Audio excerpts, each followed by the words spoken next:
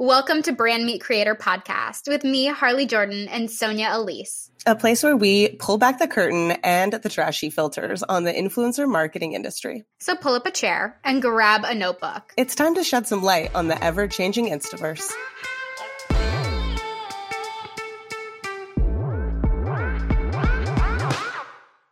Welcome back to Brand Meet Creator. Today we want to talk about niche, what's new, but also when you have seasons of niching down and major growth versus when you can kind of expand that niche and move into a broader category. Last episode, we talked about how you should generally have seasons within your content, seasons of growth, seasons of community and nurturing, because realistically, we're building a marketing strategy here. So let's kick it off.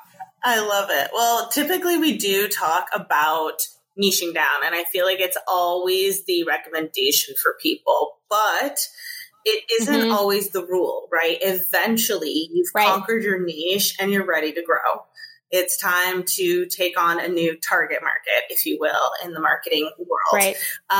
So what are some of the key indicators that I've conquered my niche and it's time to grow out? What are some that ring a bell for you, Harley?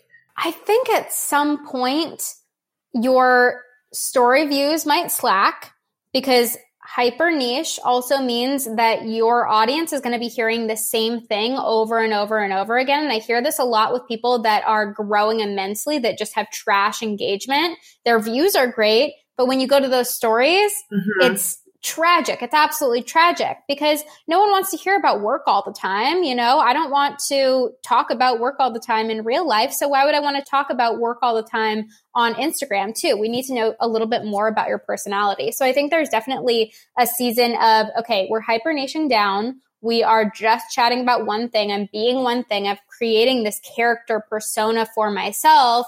And then what happens next? Like if you are just one thing, what happens for brand partnerships? What happens with your burnout and your own sense of self online? Sure. I mean, I think what we're saying here is if it feels like you're stagnant, right? You really have been dedicated for 3 months or 6 months to hitting that bell and just saying, this is what I'm here for. This is the value that I'm bringing over and over again. And it's been very, I don't want to say one-sided because that feels maybe a little bit negative, but very focused. And, you've had repeat partners and it's the same brand. They're in that same niche. You're noticing a lack of growth, a lack of engagement. People have heard the story and they're ready to hear more. So yeah, I think when you're hitting that plateau is when it's time to not complain. That's my number one tip. Don't start complaining.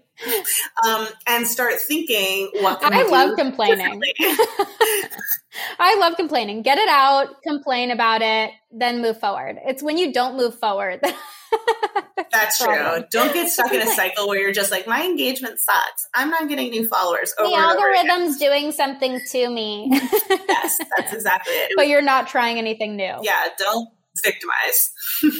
Yeah. And at that point too, it's okay for your reach to drop. It's okay for your people to be a little bit confused because if you're trying out a new thing, yeah, of course, people don't come to you for, if you're a fashion blogger, they don't come to you for healthy recipes, but maybe that's the path that you want to go down. So try it out. If it tanks, it tanks.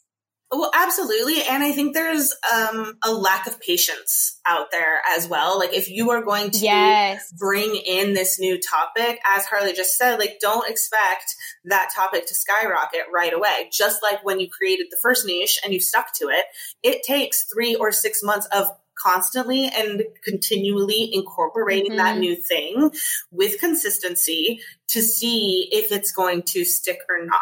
And one piece of advice I always give people is if you're going to have multiple niches, multiple topics running at the same time, that's wonderful. Make sure to find a way that they intersect.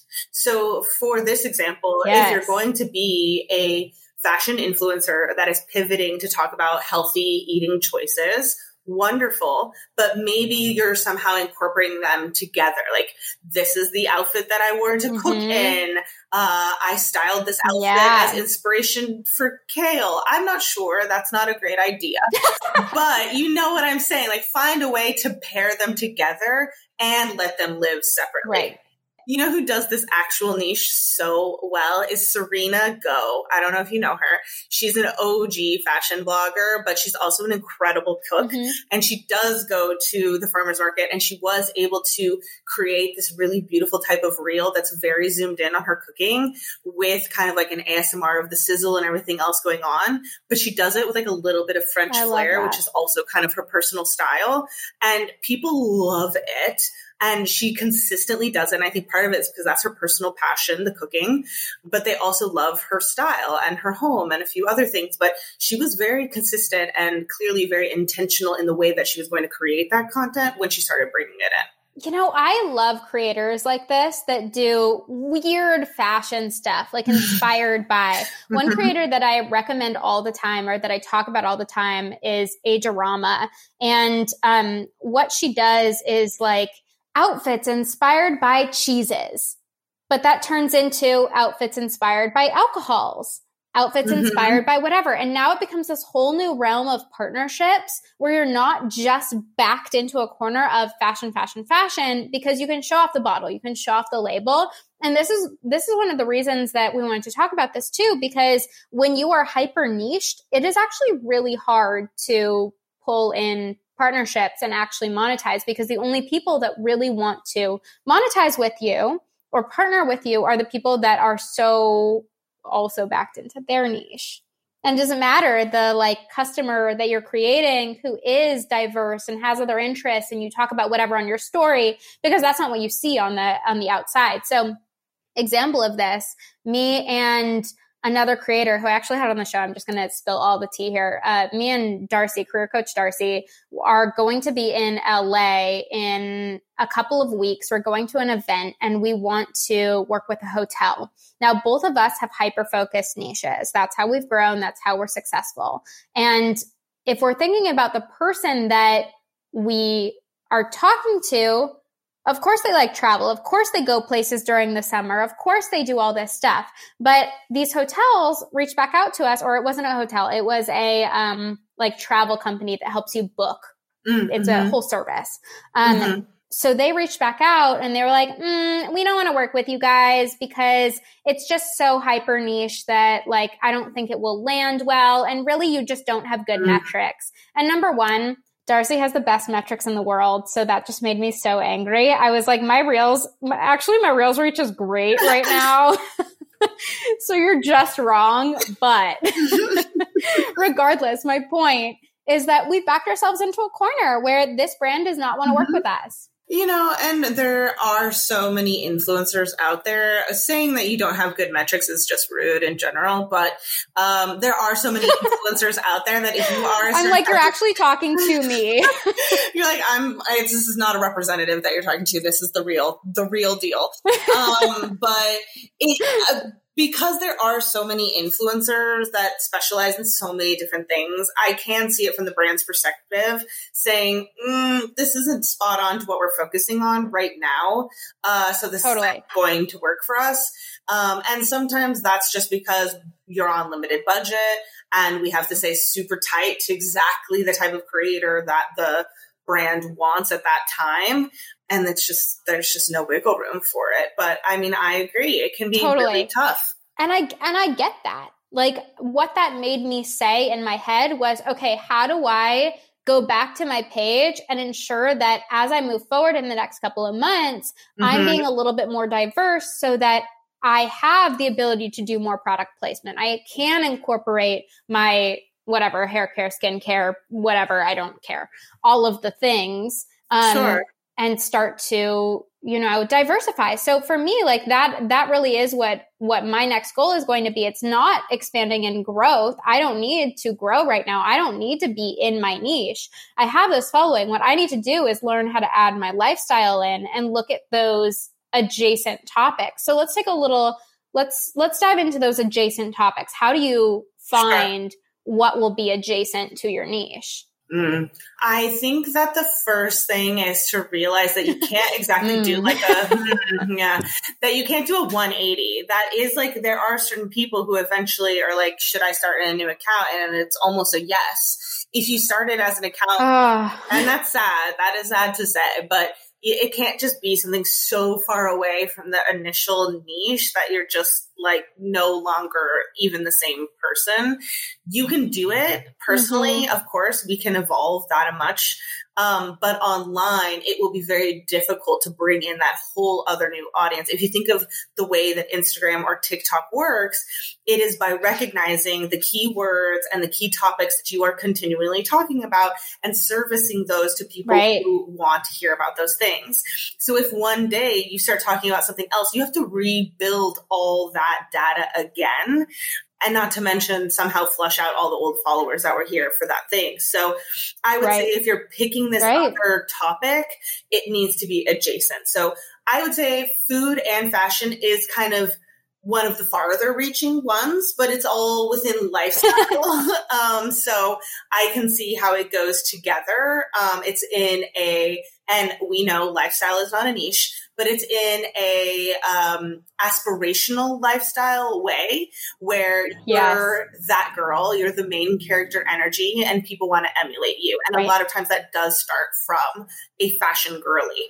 She's a fashion girly, and then people want to know what sofa she has. They want to know what china she's eating off of. They want to know this and that. And that can happen for just about everybody, for sure.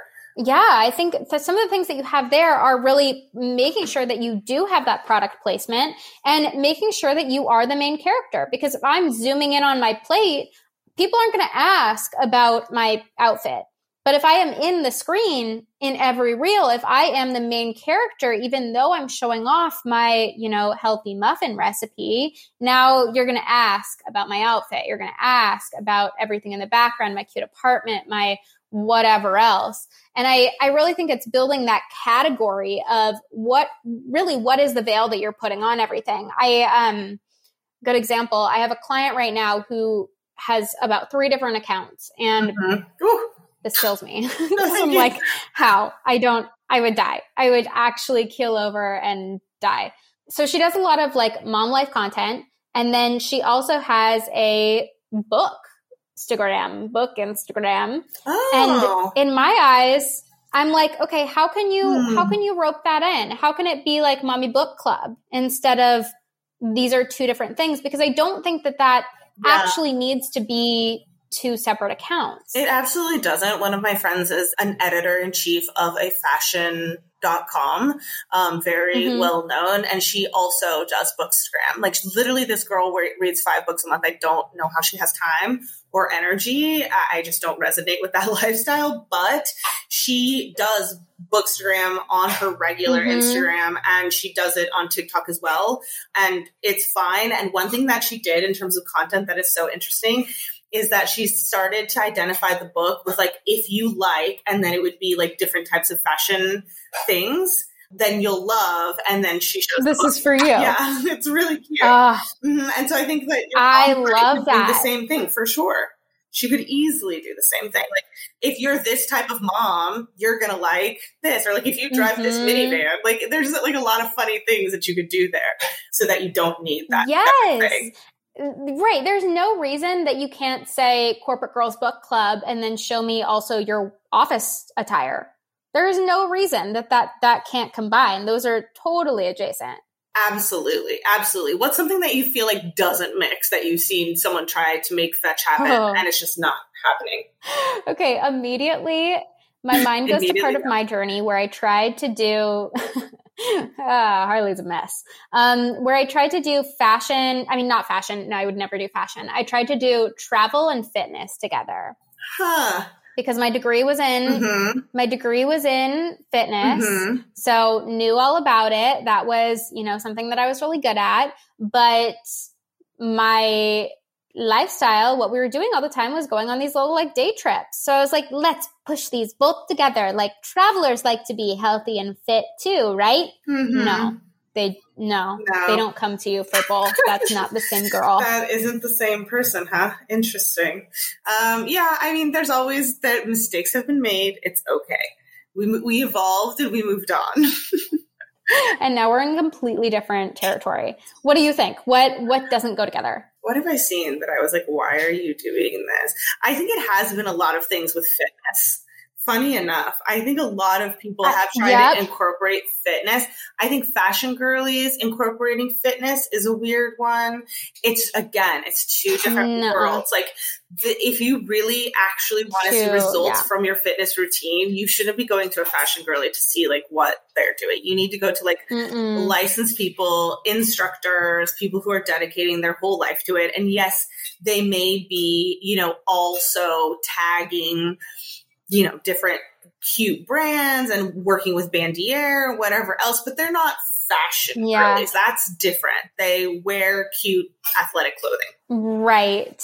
I think you're so right. Fitness is like the biggest culprit here that I see too, is that everyone is like, well, I like to be healthy. I like to work out. I'm like, get it out of here. Yeah. Get it out of here. Let's see it in stories. You're like, yeah, exactly. You can put it in stories that you're doing this workout, that you're taking the next, what is her name? Kayla or whatever challenge, but no one, you don't have to. Yeah, exactly. You don't have to be the fashion girl.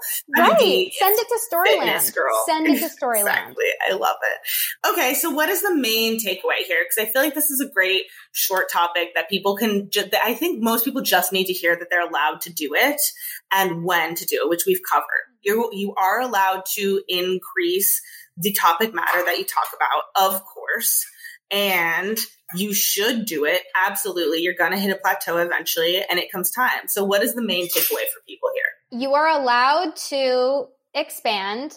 You are not lifestyle. Like, we need to get that out of your head. You can still have a niche. And it is not lifestyle, but you can be a multifaceted human being. You just need to look at what veil is encompassing all of it. How can you put an umbrella on your topic that makes sense for everything that you want to talk about? Mm-hmm. If I want to talk about, home decor and healthy or just recipes in general, is that hosting?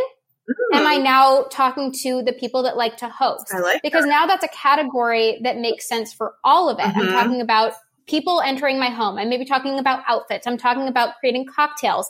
All of that is a category, whereas your fashion and your fitness are not your category. No, I agree. I'd also look at it like a magazine. That's my big tip. Look at a magazine and what they're able to put together. There's a home decor magazine.